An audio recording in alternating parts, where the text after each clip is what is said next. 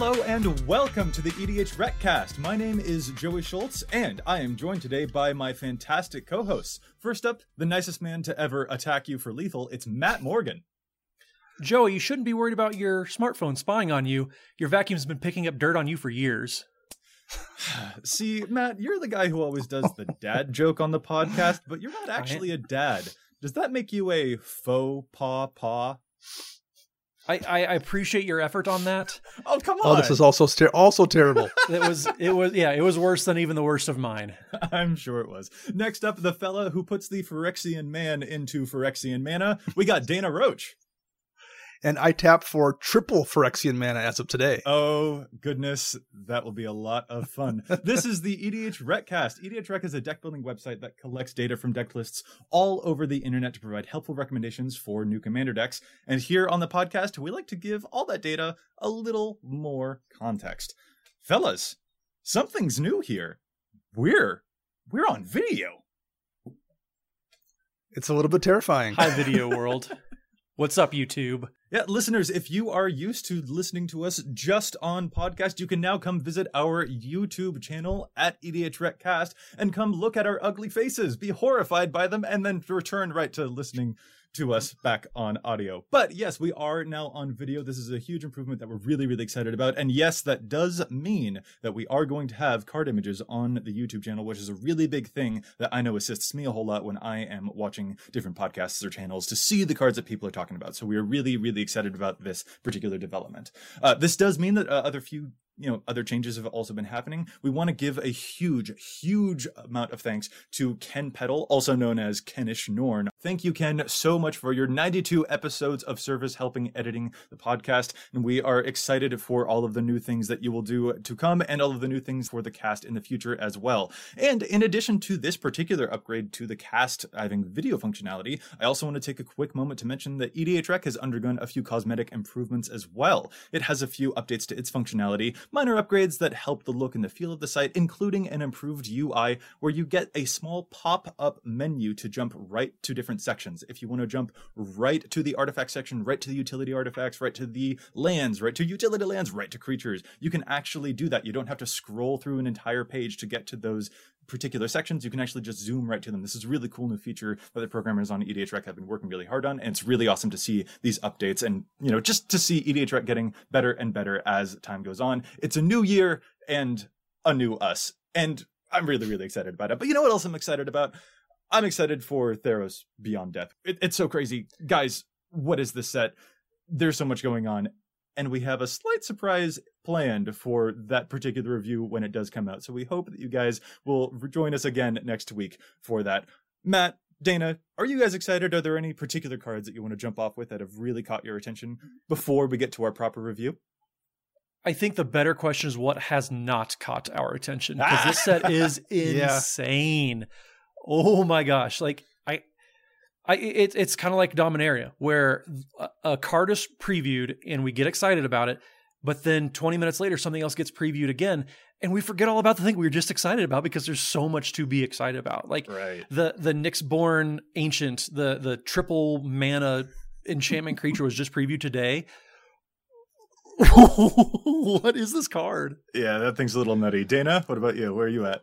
Well, I mean, I think my expectations were fairly low for this because the first Theros set was fairly low powered, especially after coming off of Innistrad and Ravnica. So my expectations were kind of like that this would be a relatively soft set again for no reason other than the first Theros set was. And instead we just keep getting just beater after beater after beater. Yeah, it's fantastic. Yeah, I don't think I anticipated 30 legendary creatures in the Theros set. Right, exactly.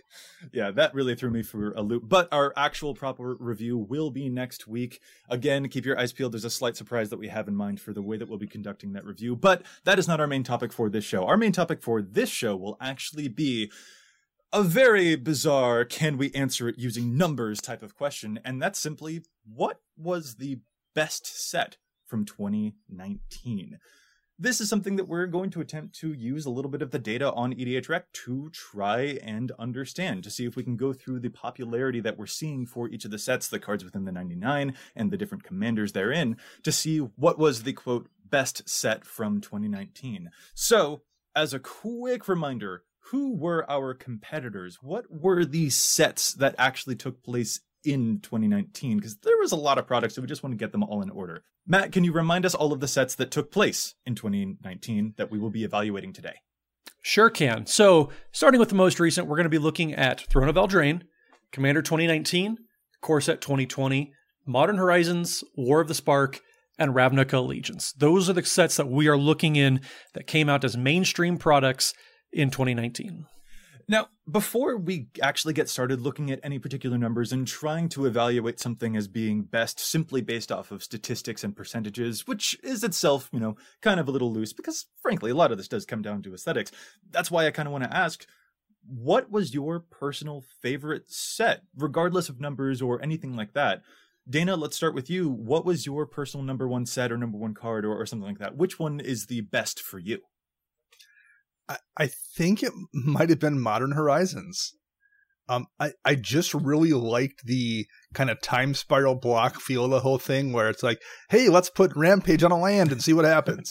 Like that for me was a lot of fun. And just card after card that was just completely like, I don't know if we should do it, but we can, so we will. And it clearly wasn't great for Modern based on everyone's reactions I've seen over the course of the last 6 or 8 months. It was not. But it was, as a Commander player, it was a lot of fun seeing all this crazy stuff. It's hard to argue with that too, yeah. And like we said a few weeks ago, it's really hard to argue with Modern Horizons. Even the commons are just absurdly good in Commander. Yeah. It's really hard for me to pick against War of the Spark, though, just because all the haymakers in that set were such incredible haymakers.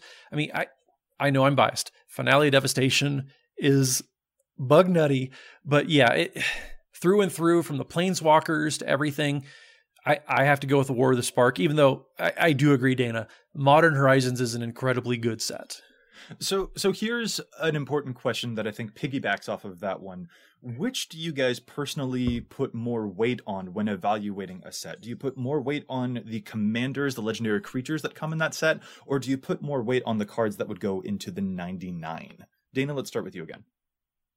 I think the commanders catch your eye, and they're really tough to not have stand out in your brain. Like when you see a set that gives you something like Feather and or Muldrotha in years past, like the big premier commander from the year tends to make the whole set look good. And if there's a bunch of them, like we had in Dominaria, that set just stands out in your brain. But there's only so many commanders, so many decks you can build as an individual in a year, unless you're Brian Canada, the guy who's making all of the EDH decks, right? Yeah. So I think, like, despite those standing out, for me personally, it's the cards that go in 99 that matter more. Matt, how about you? I tend to agree. Like Dana put it really well, actually. The marquee cards, the haymakers, those are what catches your eye and kind of sets the tone for the rest of the set. Korvold kind of set the tone for what Eldraine means to Commander. But there are more cards in the 99 than there are commanders. So I do agree the 99 matters to me more, but I can see why people think that the commanders kind of make the bigger impact, because that's what everybody focuses on. Everybody talks about, that Korvold deck. They don't talk about, that Winding Way deck or that Path to Exile deck. They talk about the commanders. So I think the 99 matters more, but it could go either way. I mean, you build one Korvold deck, but you put Return of the Wildspeaker into 3 decks, and exactly. You put the Great Henge into 2 decks, and you put Finale of Devastation into 2 decks, or whatever amazing green card I'm going to name next, because they're almost always amazing. You put the Great Henge in every green deck. Right. You put the green card in the deck. I mean, I can't really disagree with you. I also have a personal affinity for War of the Spark, but at the same time, that's where Feather the Redeemed was released, and y'all know that she is my bae. I mean, I am a necromancer, but I've been waiting on the Feather card for like 15 years, so I love her. But at the same time, that's also kind of why we wanted to use some of these numbers to try and evaluate the sets a bit more critically. Because Feather is, for example, a really amazing standout commander from that set. But are all of the other commanders necessarily popular from that set? That might actually be something that kind of serves as a knock against that set when we start looking at its overall popularity compared to the other sets from 2019. So let's briefly walk through the different metrics that we will be using to evaluate the actual goodness or bestness, or however you want to call it, of each of the different sets that we had from 2019. These are the different metrics that we'll use. The first one is simply the total number of commanders, because, I mean, more options is certainly always better. The second metric will be the spread of commander popularity. You know, sort of what I was just talking about with that whole feather business. If there's only one super popular commander and the rest are kind of really low, not all that interesting, then that's, you know, not necessarily as strong a support for, you know, that particular set being the most important or the best, compared to a set that actually has a very even spread where the commanders are actually all pretty similarly popular. That seems like a better thing for a set to have rather than just one or two good standouts. The third metric that we'll be using is the top 10 commanders from all year, measuring which sets have the most inclusions from among the top 10 commanders of the year. Then, final note for the commanders, we're going to be looking at the average adoption of commanders, sort of relative to their release date. This is a weird one to explain, but we'll get to it when we get there. Then we're also going to look at some of the cards in the 99. Our fifth metric that we'll use are going to be the top 10 non-commander cards of the year, seeing all of the sets that actually have members among the top 10 for just the cards in the 99. We also want to take a look at the average adoption of cards in the 99, again, relative to their release date. And the final one that we want to mention is not just the actual average adoption, but also the number of cards that are above 10% adoption, which, again, requires probably a bit of explanation, but we'll get to it when we get to it. And before we begin, I just want to also reiterate that we can't use any of these individual metrics alone to measure a set's, you know, worthiness. A set might have a lot of legends in it, but if only 2 of them see play, that's, you know, not really great if, you know, the rest are not that super popular. Or if a set has amazing commanders, but kind of crabby cards in the 99, or vice versa, well, then that's just one particular lens. So we want to try and get a really big, diverse spread of lens, but ultimately the thing that matters most to us is our personal aesthetic as well, which is why we began with that question earlier. Anyway, I just sort of wanted to put that out there before we get started, but now I actually really want to get started, so I think that we will. Let's start with our first metric, the total number of commanders per set. Matt, do you want to walk us through the number of commanders that we had in each of the sets from 2019? Let's do this. So from start to finish in 2019, we had Ravnica Allegiance, which only had 8 total commanders, but they did have some good ones. There was Teysa Karlov that led the way. Coming up next was War of the Spark with 16 commanders, and that's where Feather the Redeemed Joey, that's where she came into play there. Modern Horizons was next after that. Only 8 legends there, but there were some really good ones. Morophon, Urza, Yawgmoth, all 3 of those. Very, very good commanders, very powerful. After that, Core Set 2020 had 12 commanders, headlined by Golos, but this one was chock full of powerful legendaries. After that again, Commander 2019 with 16 legends, with Miss Angie Falconwrath, one of Joey's favorites, Keurig, Elsha the Infinite. There were some very, very good commanders there too. But coming in last and most, Throne of Eldraine had 19 legends, headlined by Korvold, like we talked about, the Fey Cursed King, the Big Jund Dragon, but there was also Alila, the Artful Provocateur, Chulane, Teller of Tales. There were some insane commanders there. And I guess this is a good moment for us to clarify that we are talking about the Brawl decks in conjunction with Throne of Eldraine, because that is the way that they are organized on the site EDH Rec, rather than, you know, separating out Korvold and all of them as the separate Brawl decks that are different from the set. So we are sort of lumping all of those together. But yeah, 19 legendary creatures. I mean, it doesn't hold a candle to apparently Theros' 30 legendary creatures coming up, but 19 legendary creatures basically means that Throne of Eldraine, in terms of just total number of commanders, is gonna have to get the point here. Yeah, they're counting the Brawl decks, it really pushed it over the top. But even then, if we're talking about just pack commanders that come in actual booster packs, Torben would have shown up in a fairly high number anyways, especially compared to other sets. So it's not like there wasn't powerful commanders within the actual set proper. Yeah, I think that's a really good reading. And a quick bit of information that I also wanted to sort of apply to this particular metric that we were using is also the total number of commanders that were actually above a certain threshold. Because, again, just having a whole bunch of legendary creatures doesn't necessarily mean that all of them are super good. And we'll get to a different metric that measures that a little bit later here soon. But I also kind of wanted to just academically, for interest, look at the total number of commanders that were above a certain threshold. And I picked the number 1,000. I wanted to see, which of these sets have a number of commanders that are above 1,000 decks on the website. So for instance, looking at Ravnica Allegiance, we can see that it only has one commander that managed to reach over 1,000 decks, which was the headliner Teysa. And then War of the Spark also only had one commander, Feather, that was over 1,000 decks on the site. Modern Horizons had two, both Morophon and Urza, where Core Set 2020 starts to pick things up with 3, Golos, Yarok, and Kaikar, then falling off quite a bit after that.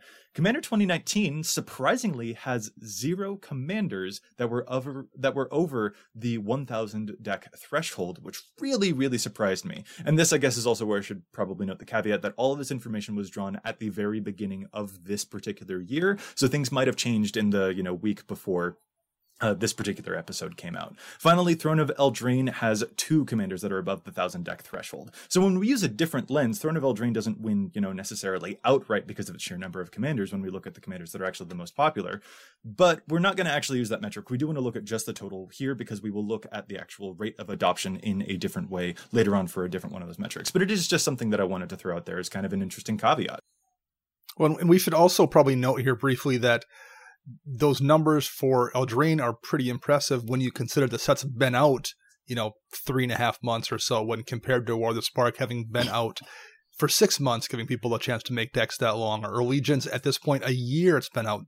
So Eldraine's numbers are pretty impressive just on their own, but when you consider that kind of degree of difficulty in it, they're even better looking. Exactly. I'm so glad that you brought that up because that's an important thing here. Just looking at sheer numbers doesn't tell the story of the time, which is definitely an important factor that we want to address here. So yeah, really glad that you brought that up. Let's move on now to our next category, and this is the spread of popularity amongst those commanders. Again, sort of taking a critical look at a set. If it had one really popular commander, but then kind of a bunch of other stragglers, is that necessarily as strong as a set that has a bunch of simultaneously popular commanders? So we're gonna get a little bit math-y here because what we use to calculate the spread of popularity is the usual metric that statisticians will use when looking at the spread of popularity within a given data set, and that's the standard deviation. This is, if I'm just going to read the Wikipedia definition of the standard deviation because it's confusing to me too, listeners. I understand listening to math is kind of weird, but standard deviation just indicates the extent of deviation from the whole group. So in statistics, and literally I'm just reading the definition here, the standard deviation is a measure of the amount of variation or dispersion among a set of values. A low standard deviation indicates that the values tend to be close to the mean, which is the average, of the set, while a high standard deviation indicates that the values are spread out over a wider range. So what we're basically looking for here is the lower number, because we want to see commanders that are closer together in terms of popularity as opposed to a high dispersion, a high variation, which would indicate that like one commander is really popular while the rest are not super popular. So Dana, I'm now going to pass it off to you.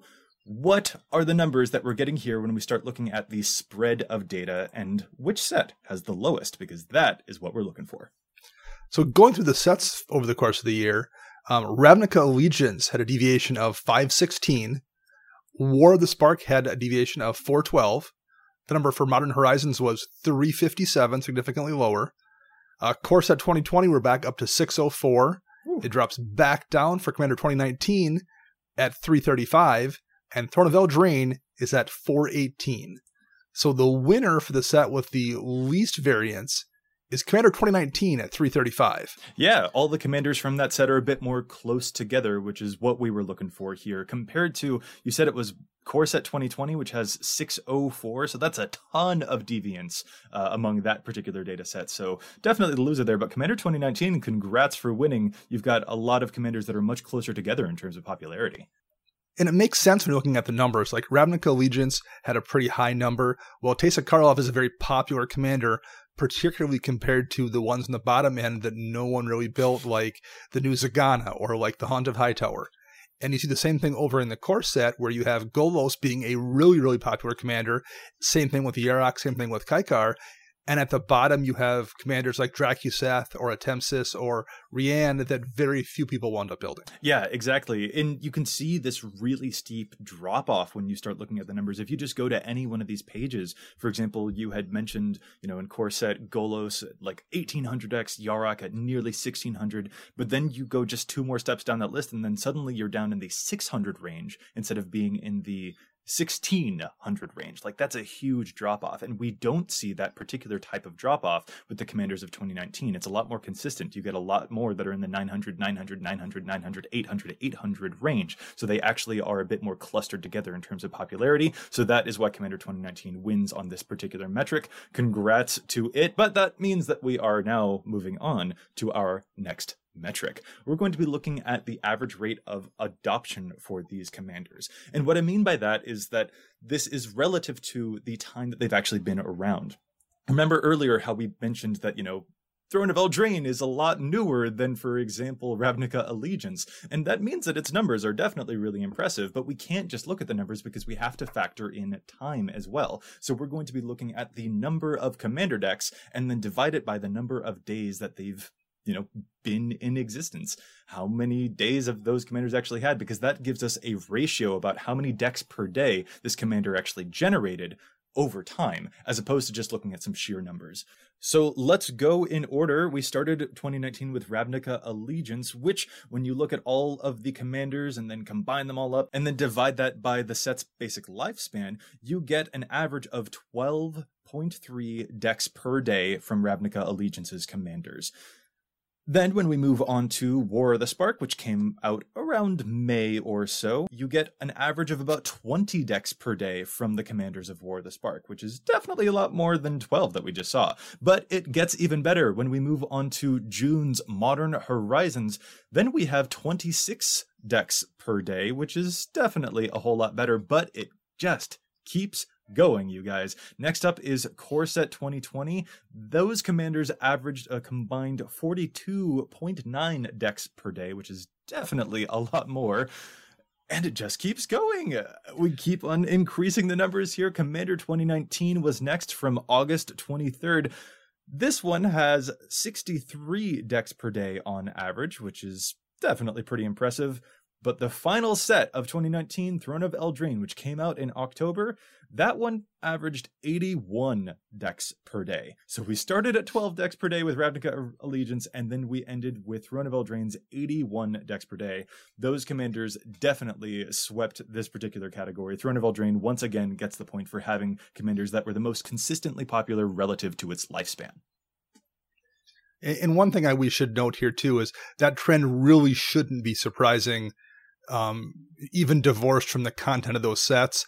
A movie does its box office on week 1, and then it's less popular on week 2. Everyone who wanted to see it saw it. And on week 3, it's even less, and week 4, so on and so on.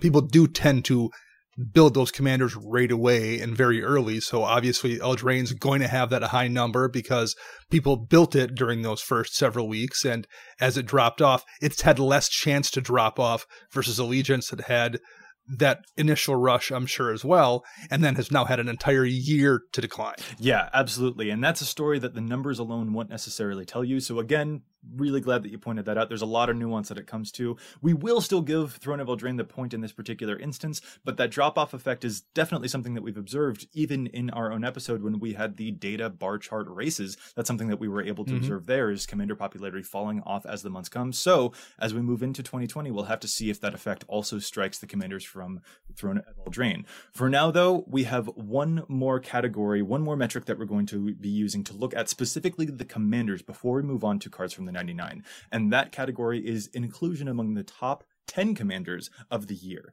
Matt, I'm going to pass this one off to you. What were the top 10 commanders of 2019? So the top 10 commanders of 2019, I'll just go down the list from top to bottom. We had Korvold, Fakehurst King, Alila, Artful Provocateur, Golos, Tireless Pilgrim, Chulainn, Teller of Tales, Kenrith, the King of all of Eldraine, Yarok, the Desecrated, Sir Gwyn, then Kaikar, the Flying Jeskai Monster, Torbran, Lord of the Pangers, and Miss Angie Falconwrath coming in at number 10. So the total by set, that means Throne of Eldraine had 6 of the top 10 commanders on 2019. Core 2020 had 3 of them, and 2019 took the last one with only 1 commander in the top 10. Yeah, that Miss Angie snuck in there to give 1 point to Commander 2019. But once again, we see Throne of Eldraine sweeping the Oscars here because it has a lot of commanders among the top 10 of the year. Yeah, the existence of those brawl decks really makes a big difference there, for sure. And again, you have some recency bias where they have had less days to decline in popularity. But I think Korvold and Alela and Chulainn are definitely probably going to be around for a while. They're very popular, very powerful, and I would guess we'll still be talking about them next year because I think they'll still be being brewed. I do think that that's a very, very fair thing. Yeah, that's a good thing to point out as well. So we've been talking a whole lot of numbers, but we actually want to take a very brief break from all of these categories and all these metrics to move into our traditional segment, challenging the stats. Before we move on to those cards within the 99, we're going to challenge some stats before we get there. Dana, do you mind starting us off? I certainly can. The card I'm going to challenge here is a card from way back in Avacyn Restored. It's in currently 546 decks, and I'm talking about Essence Harvest. It's a sorcery. It says target player loses X life, and you gain X life, where X is the greatest power among creatures you control. In particular, I'm going to challenge this in Drana Clustria Highborn decks, big mana Drana, basically. But if you're playing any kind of a black commander that does something that makes it unbelievably large, and Drana definitely does that, but like I think that's a thing Kresh does, and I think the new Grievin Predator Captain tends to do it. Mikaeus can do it as well, but definitely like Karlov of the Ghost Council. If you are playing a black deck where your commander gets huge, it's oftentimes 3 mana to just kill somebody. And particularly in a deck in Commander where you're playing multiple players, when you have that big commander, you can only hit one of them, one opponent per turn. Essence Harvest kind of changes that. When you pump that Drana up and she domes somebody for 22, having Essence Harvest in hand to turn around and hit somebody else for 22 and then gain 22 life at the same time, it's almost like a double strike move on 2 different players. It's a really, really strong card in those kind of black decks. It definitely should be in more than 546 decks. If you're playing Drana, if you're playing Kresh, if you're playing Karlov, I think you should for sure give it a look. I love this pick. I've been using this in my Rayhan Ishai deck because that deck gets huge creatures with tons of +1/+1 counters on it. And it's exactly like you said. I've been able to smack one player for lethal. Someone else thinks that they're perfectly safe because my combat step is over. And then I play Essence Harvest and whoop, they're dead too. Yeah. Yeah, and the life gain isn't nothing either. Like even if you don't hit somebody for lethal, you just use it to hit them for 8 or 10 or 12 or something. For 3 mana, knocking them down that much life and putting you up that much can make the difference in you dying or you living 1 or 2 more turns. Yeah, I love that pick.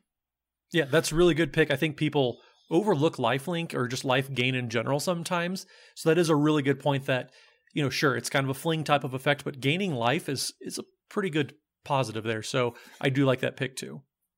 And you don't lose the creature, which is even better. Yeah. Alrighty, we're going to move on now to my challenge. I'm looking at the Commander Arcades, the Strategist, the amazing Bont Wall Defender man.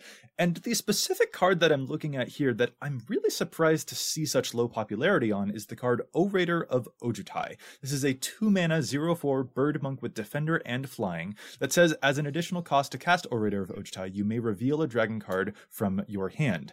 And when Orator of Ojutai enters the battlefield, if you reveal the dragon card or control the dragon as you cast Orator of Ojutai, you draw a card. This is only showing up in 36% of Arcades decks, and I cannot fathom why, because it's basically a flying version of the card Wall of Omens. Wall of Omens being a 2-mana 0/4 defender that also draws you a card when it enters. And Wall of Omens is seeing play in like 78% of Arcades decks. Orator of Ojutai wants you to have a dragon when you cast it so that you can draw the card. Well, Arcades is exactly that. This is a flying Wall of Omens that will draw you an extra card, and I just think it deserves to see as much play, if not more, than Wall of Omens. The card's even cheaper than Wall of Omens, so there's not even a budget excuse here. Like, I think this is a really good pick that people are sleeping on. I think that's a good pick. Arcades doesn't really have a very big target on his back. So he should. That commander's he should, scary. yes, he should. But Arcades isn't near as threatening as it doesn't look as threatening, I guess I should say, as it really is. And if you have Arcades out, you're going to be doing a lot of things. And Arcades makes Orator of Ojutai trigger when it enters the battlefield because Arcades is a dragon. So yeah, I agree with this pick. More often than not, you're probably going to be able to let Arcades sit around for a few turns because people aren't going to give it the proper attention that Arcades deserves. Yeah, really, really interesting stuff happening there. But we've got one last challenge. Matt, that's yours. Oh, it's my turn now. Well, Joey, I hear you like black cards, so I'm going to challenge a black card, but not in the good way, I'm sorry. So I'm going to look specifically at Rayami, First of the Fallen deck. So in case you don't remember, Rayami is that Sultai commander where whenever a creature dies, you exile it and put a blood counter on it, and basically any keyword that gets exiled on a creature then goes to Rayami as well. So I'm looking at the card Living Death. This card does not work the way you think it does with Rayami. So I came across a play last week where the player cast Living Death and thought, oh, this is great because Rayami has Indestructible, so I'm going to get to keep Rayami, get rid of every creature, and get all these keywords. No, not so fast. So Living Death is 3 black for a sorcery that reads each player exiles all creature cards from his or her graveyard, then sacrifices all creatures he or she controls, then puts all cards he or she exiled this way onto the battlefield. So basically it's kind of a swap, flip-flop, creatures in the graveyard and the battlefield. Anything that was on the battlefield gets sacrificed, which gets around Indestructible, which is the very important part. Living Death currently is showing up in 6% of Rayami decks, and I think that is too much because we had to point out to the player, no, it doesn't matter if Rayami's indestructible because it still gets sacrificed, which gets around being indestructible or hexproof, anything like that. I love that you're challenging a card that is only showing up in 6% of the total 155 Rayami decks. Like 6% is too much. It's far too much. I love that you're challenging such a small number, but that's actually fair. Like being critical even of those things in the margins is definitely valid. I'm taking a Dana Roach special today, but I think it's just a lot of these little specific interactions that I think a lot of players overlook because they think a card is so good. So they assume that's going to be good in certain decks, but you need to kind of look at some of the specifics on how those cards operate to make sure it's working within the overall game plan of your commander. And this is one of those examples. Yeah, I can see a world where maybe folks are trying to take advantage of the fact that Rayami will exile other people's creatures so they won't have as much to get back from the graveyard because Rayami's been exiling all of them, but that also applies to Rayami's own creatures, so it is a bit of an awkward push and pull there, and you would probably better served with just using a traditional board wipe, especially if Rayami's indestructible, which is definitely one of the first keywords that you want to get on that particular commander. Exactly. All right, guys, are you ready to jump back into the metrics and all of the data and all of the numbers and all of that jazz? Definitely. Let's do it. Alrighty, we are going to be looking now at not just the commanders from 2019, but actually the cards in the 99. What we want to look at are, first up, the average rate of adoption for the cards within the 99. The same metric that we were using when we averaged up all of the commanders from 2019 and, sort of ratioed them compared to their actual lifespan. So we'll start off by looking at Ravnica Allegiance, which averaged a total of 2.24 cards per day that got put into decks over time. Then we have War of the Spark, which averaged almost 5 cards per day. It was actually 4.93 cards per day from the War of the Spark offerings. Up next was Modern Horizons, which gave people an average of, 4 cards per day showed up in decks on EDH Rec from the Modern Horizons set. Moving on now to Core 2020, we had about 3.33 cards per day from the cards in the 99 of Core 2020. Then we've got Commander 2019, which blows the rest out of the water with 6.13 cards per day. I want to put an asterisk on that number, but we will get back to that later. That is definitely a higher number than the other stuff that we're seeing, including the last set of 2019 Throne of Eldraine, which offered Commander players only an average of about 3.89 cards per day when we started looking at all of the decks, all of the data that we were getting per day from EDHREC. That number, 6.13, Commander 2019 blew the rest out of the water, which we're down in like the 3 and the 4 category. Commander 2019 had a lot to offer, it seems. But I want to note here one of the reasons why that might be. It's because it had a significantly smaller sample size than all the rest of the sets. A set like Ravnica Allegiance has a few cool things to offer us, including the card Smothering Tithe, but then it also has a lot of stankers, a lot of draft chaff too, which is not a thing that Commander 2019 had. So that's something that's definitely influencing these numbers. I just love how you said stankers. That's what I took away from that entire spiel. I had the same note, Matthew. Okay, well, good. At least I'm not alone. So that just sort of means that I actually want to kind of change the lens on this a little bit. This is probably one of our more iffy categories. But basically, I actually kind of wanted to apply the small scale metric of Commander 2019. Since it had so few cards to actually provide, it's kind of no wonder that they got more on average. You know, no one was playing the... Apparently, it's funny how I say this, stankers from Ravnica Allegiance, but there weren't that many stankers in Commander 2019. So I wanted to apply Commander 2019 sample size to the rest of the sets and see how that affected their data. I wanted to look at, if Commander 2019 only had 59 non-Commander cards in the set, I wanted to look at the top 59 cards from each of the sets, and this definitely changes the numbers up quite a lot. Let's go back through them. Ravnica Allegiance, when we look at just the top 59 cards that could go into decks, we got about 7.37 cards per day. War of the Spark, that gave us about 15 cards per day, which is pretty darn intense. Modern Horizons, when looking at the top 59 cards, we had 11.18 cards per day. Then we had Core 2020, which gave us about 8.2 cards per day. Commander 2019, as before, 6.13, because there were only 59 cards in that set. And then finally, Throne of Eldraine had 14.09.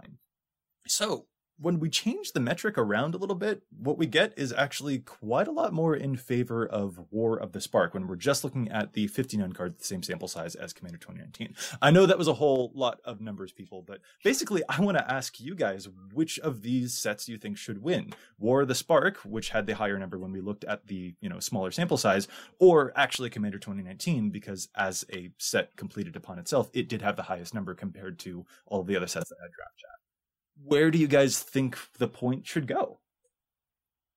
It's kind of hard to say, actually. Yeah, I feel like the scaled out numbers probably makes things a little bit more fair, but there's also kind of issues with that as well, where they can concentrate the stuff all at the top in a Commander set because it's a deck designed to play out of the box with all functional cards, whereas you have chaff and the other sets that's baked in for draft purposes.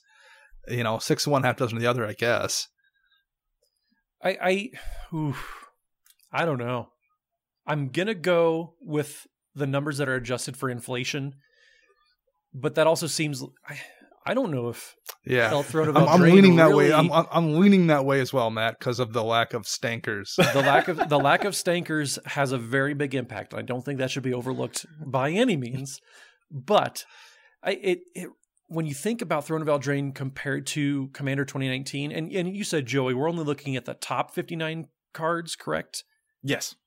So I think if we took the average, it's probably somewhere in the middle, because I really struggle to think that cards from Throne of Eldraine were adopted over twice as much as Commander 2019 on average, because Throne of Eldraine still had some stankers. Plus, like we said, the recency bias. People are still building so many cards within such a small window for Throne of Eldraine compared to Ravnica Allegiance, for example. So I think it's going to be somewhere in the middle. I'd be interested to see how we could we shouldn't cook the numbers because that's what mobsters do, and we're not mobsters here.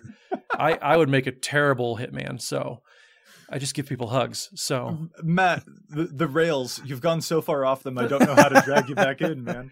Joey, we've been doing this for almost 100 episodes. You should know that the rails don't mean anything to this train. This is definitely true. I do think that we're getting back on topic. I think the numbers are probably somewhere in the middle because when you look at the numbers adjusted for the inflation compared to Commander 2019, like I said, 14.09 cards per day from Throne of Eldraine compared to only 6.13.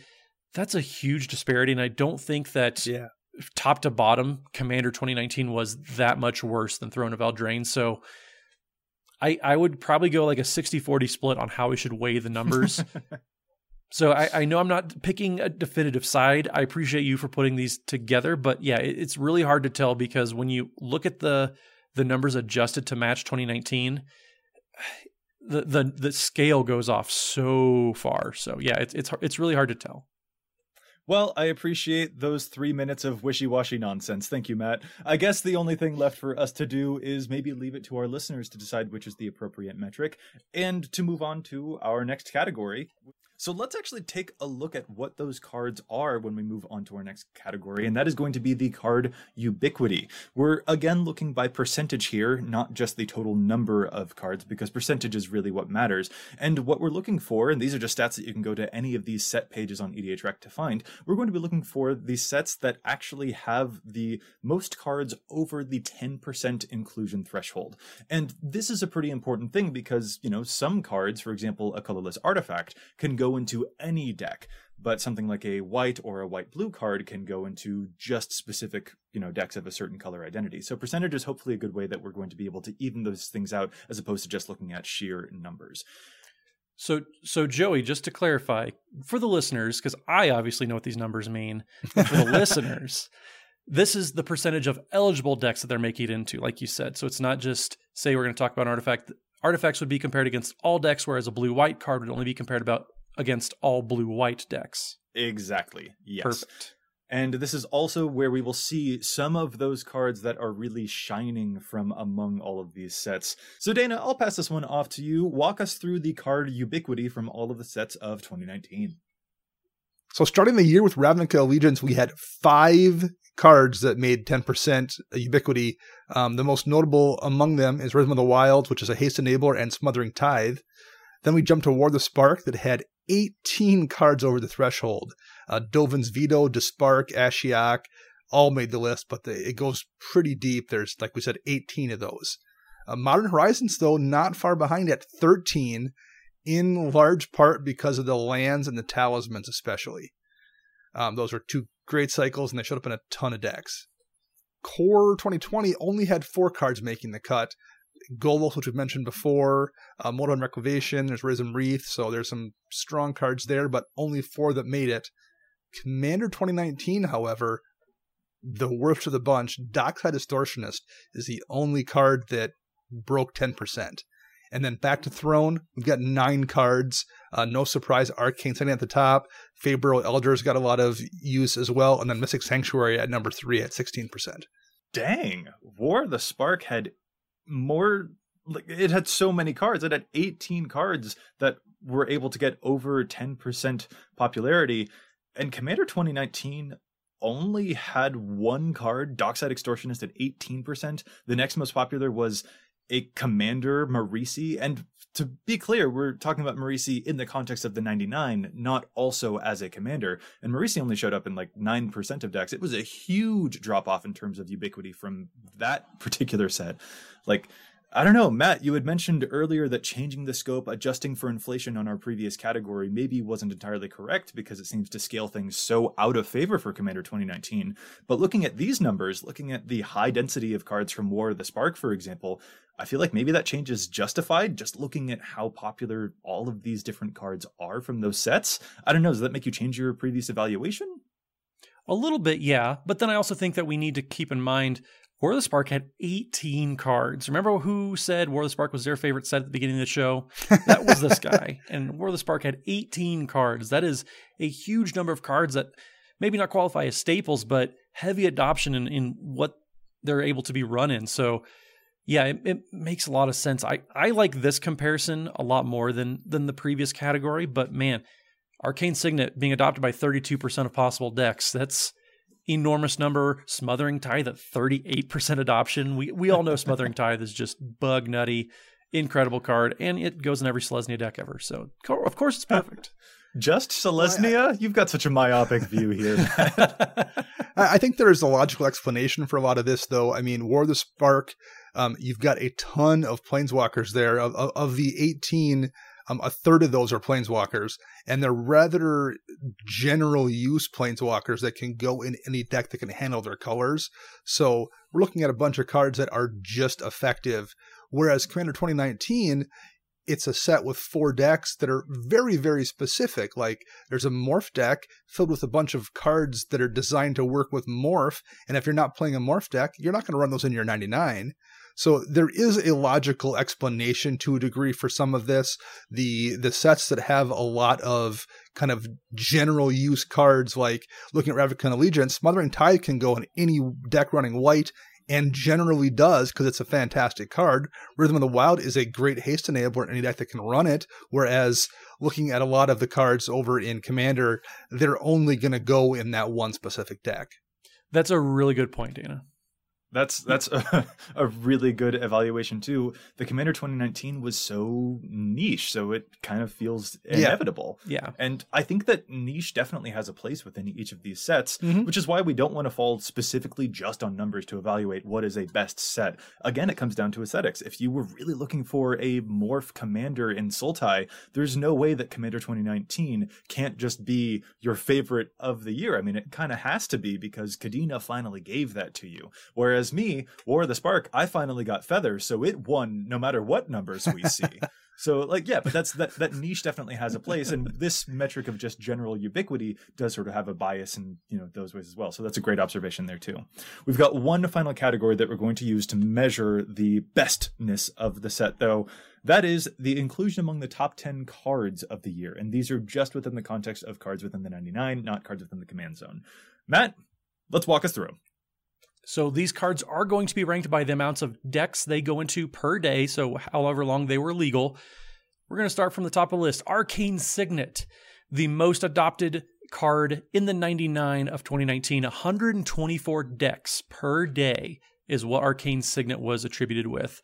Coming in at second place, Smothering Tithe with 70 decks per day. Prismatic Vista in third with 44 decks, followed up by Fabled Passage with 41. Almost kind of the same card right there. Generous Gift comes in next at 38 decks. Right behind it, Bolas' Citadel with 36 decks per day. Narset Parter of Veils with 35 decks. Narset's Reversal with 33 decks per day. Ninth, Dockside Extortionist, 33 decks per day. So pretty close to Narset's Reversal right there. And finally, Talisman of Creativity, 31 decks per day, coming in at number 10. So that puts the total cards per set. War of the Spark was tied with Modern Horizons with 3 cards on the list each. Followed up with Throne of Eldraine, put 2 cards on the list. Ravnica Allegiance and Commander 2019 each snuck 1 card into the top 10 cards. This is a lot more disparate than the Commanders that we saw when we used the same metric, where Throne of Eldraine was just absolutely sweeping it. But here it's a lot more divided, and we see War of the Spark and Modern Horizons tying.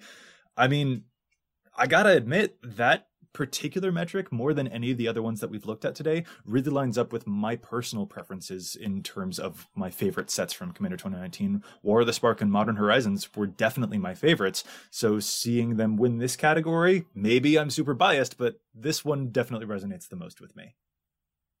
Definitely. And again, this cluster makes sense. I mean, Arcane Signet can go in any deck, and myself, I've jammed it in any deck. Smothering Tithe, if you're playing white, like I said, you can play that. Prismatic Vista, Fabled Passage are going to go in any deck that's probably 2 or more colors, or can go in any way. Generous Gift, any white deck. Those are all 6 cards at the top of the list there that you can run in any deck that can handle them, and probably are better off doing so. So I think now what we need to do is look at our final scores. We need to see, of the sets, which one got the most points when we, compiled all of this information. Let's move to that now. So our first metric was the total number of legends. Which set of the 6 managed to clinch this particular metric? It was Throne of Eldraine, which had 19 total commanders, blowing the rest of the sets out of the water. Even C19, even Commander 2019 had more commanders than that. Absolutely ludicrous. But then we also had the metric of the popularity spread. And in that particular one, when we were looking at the, density, the variation, the range of the popularity of commanders, Commander 2019 did win this one. It gets the point there because the commanders were more even in terms of their popularity distribution. Our next metric was the rate of adoption of the commanders, and Throne of Eldraine happened to win that one too.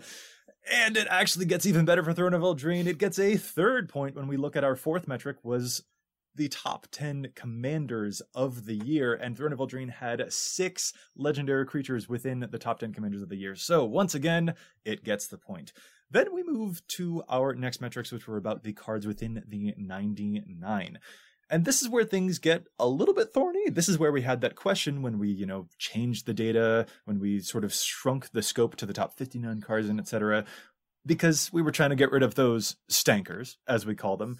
The set that won here was Commander 2019 or War of the Spark. We kind of couldn't make up our minds, but we do need to make up our minds here, guys. Which one would you give it to for the average card adoption? War of the Spark. Dana? Yeah, War of the Spark. Sounds like we are giving it to War of the Spark because we wanted to eliminate those stankers and shrink all of the sets to the same sample size. So War of the Spark manages to clinch it there. War of the Spark also is the victor of our other metric, the card ubiquity. Looking at the cards over the 10% threshold, War of the Spark clinched it out there with 18 cards that were over the 10% threshold. Super awesome stuff there. And finally, the inclusion among the top 10 cards of the year. This was a tie between Modern Horizons and War of the Spark. So our final scores, we've got Throne of Eldraine with 3 points, Commander 2019 with just 1 point, Core 2020 with 0 points, Modern Horizons with 1 point, War of the Spark with also 3 points, and Ravnica Allegiance with 0. So I guess it's a tie between Throne of Eldraine because it dominated the commander categories and War of the Spark because it dominated all the others. And I think those are 2 good sets to pit against each other because they both offered very different things, but what they offered, they did very well. I will point out, I still think Modern Horizons won the what if an equipment could be an aura and also a dragon category. Well, here's another metric that we actually didn't even address yet. Modern Horizons was a pretty limited and also really expensive set. That kind of keeps it out of the hands of some players. So even when we're looking at shrinking sample sizes or what have you with stuff like Commander 2019, which had fewer, draft chaff, quote unquote, cards, like Modern Horizons was also just not as widely available, which definitely impacts its numbers. So I think we would see definitely super different numbers for the Modern Horizons commanders and cards within the 99 if it had had the same level of release as all of the other sets. That's another thing for us to keep in mind. And another reason why we can't just use numbers to evaluate what the best sets are. It was a really fun experiment for us to go through, but you can't take all of these as gospel, I guess is what I'm trying to say. And I guess also I want to ask, did the winners here, Throne of Eldraine and War of the Spark, did that match your guys' expectations? Are these different than your personal favorites? Since, Dana, I know that you had liked Modern Horizons a whole lot, but it didn't necessarily sweep the categories here. Anyway, is this sort of what you expected the numbers might turn out to be? I'm not at all surprised. I mean, I think if you would have listened to our set review for War of the Spark, we were all pretty amazed at how many fantastic cards were in the set, and we were very happy with Throne of Eldraine as well, although I think this entire year was a banner year for products containing commander cards, but I don't think any of us were shocked that War of the Spark really popped. Yeah, I think that's quite fair. But then again, I knew going into this that I was biased because Feather. Nope, this doesn't really surprise me either.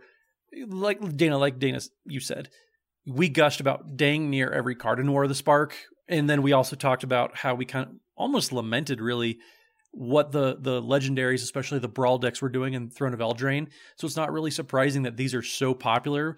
But yeah, I think if we divided these up into 2 categories of commanders and then 99, if you asked the typical player to rank them, I wouldn't be surprised if they came up with the same rankings that these numbers are showing.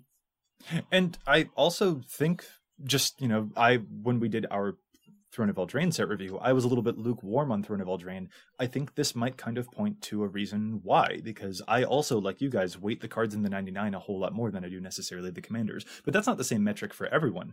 I think a lot of folks were justifiably excited for Throne of Eldraine because of the exciting commanders, which, as we can see, were definitely reflected in the data that we just observed.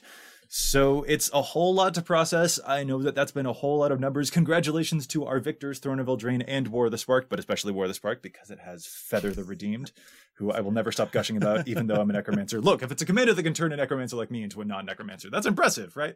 Anyway, we've talked a lot of numbers so far today. This has been a whole lot of information to throw at people. So I just kind of want to ask if there's anything else, maybe not data related at all, maybe gameplay stuff that you guys had this past week that you'd like to share before we take off for this episode. Well, I will mention, Joey, you challenged me to build a popular commander. I did. So I very quickly looked at the list of the most popular commanders in the last 2 weeks and grabbed one that was in the top 5, which was Kenrith, the Returned King. And I built Kenrith, the Returned King Exalted. Interesting. Have you played it? How did it work? I built it and played it. It's very fun to play. I think I lost the 3 games I played, but it played well in all of them. I can see some things I can tweak. I actually needed a lower powered deck as well, because Matt mentioned one of the things he challenged me with was building a deck that can play at any level. I think limiting myself to exalted creatures in a 5-color deck definitely puts a cap on the power, so it will suffice to do that as well. And it was a lot of fun to play.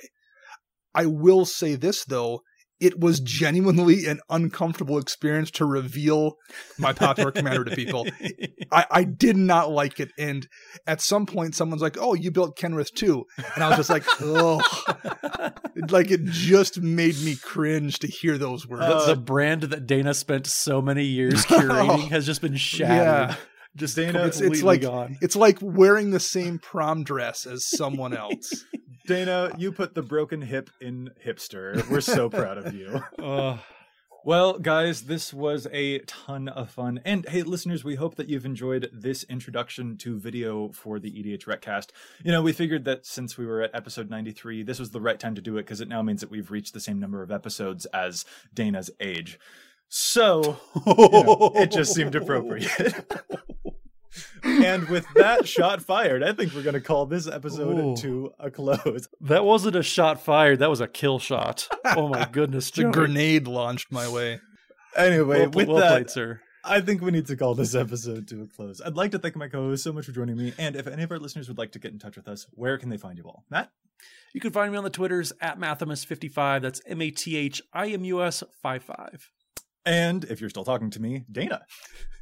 You can find me on the Twitter birds at Dana Roach. You can hear me twice a week on my other podcast, CMDR Central, and I'll be watching Matlock at 4 p.m.